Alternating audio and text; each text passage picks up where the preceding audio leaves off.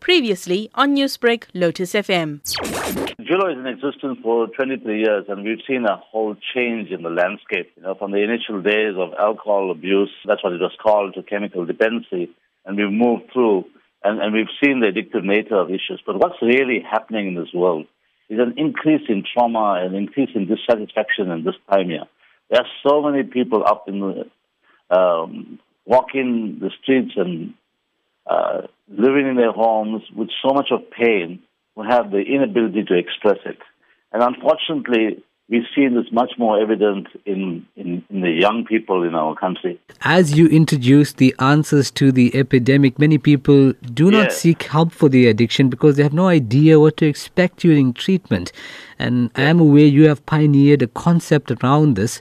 Take me through this. Initially everyone thinks about alcohol and drug has been a problem. And over the years, we've realized that alcohol and drug is really the solution that people use to be able to manage the emotional state and to manage the relationships.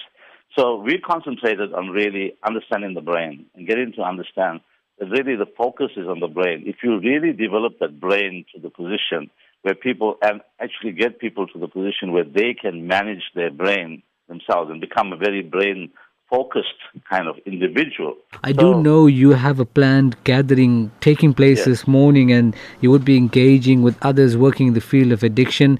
What sort of answers are you hoping to achieve through the drug epidemic?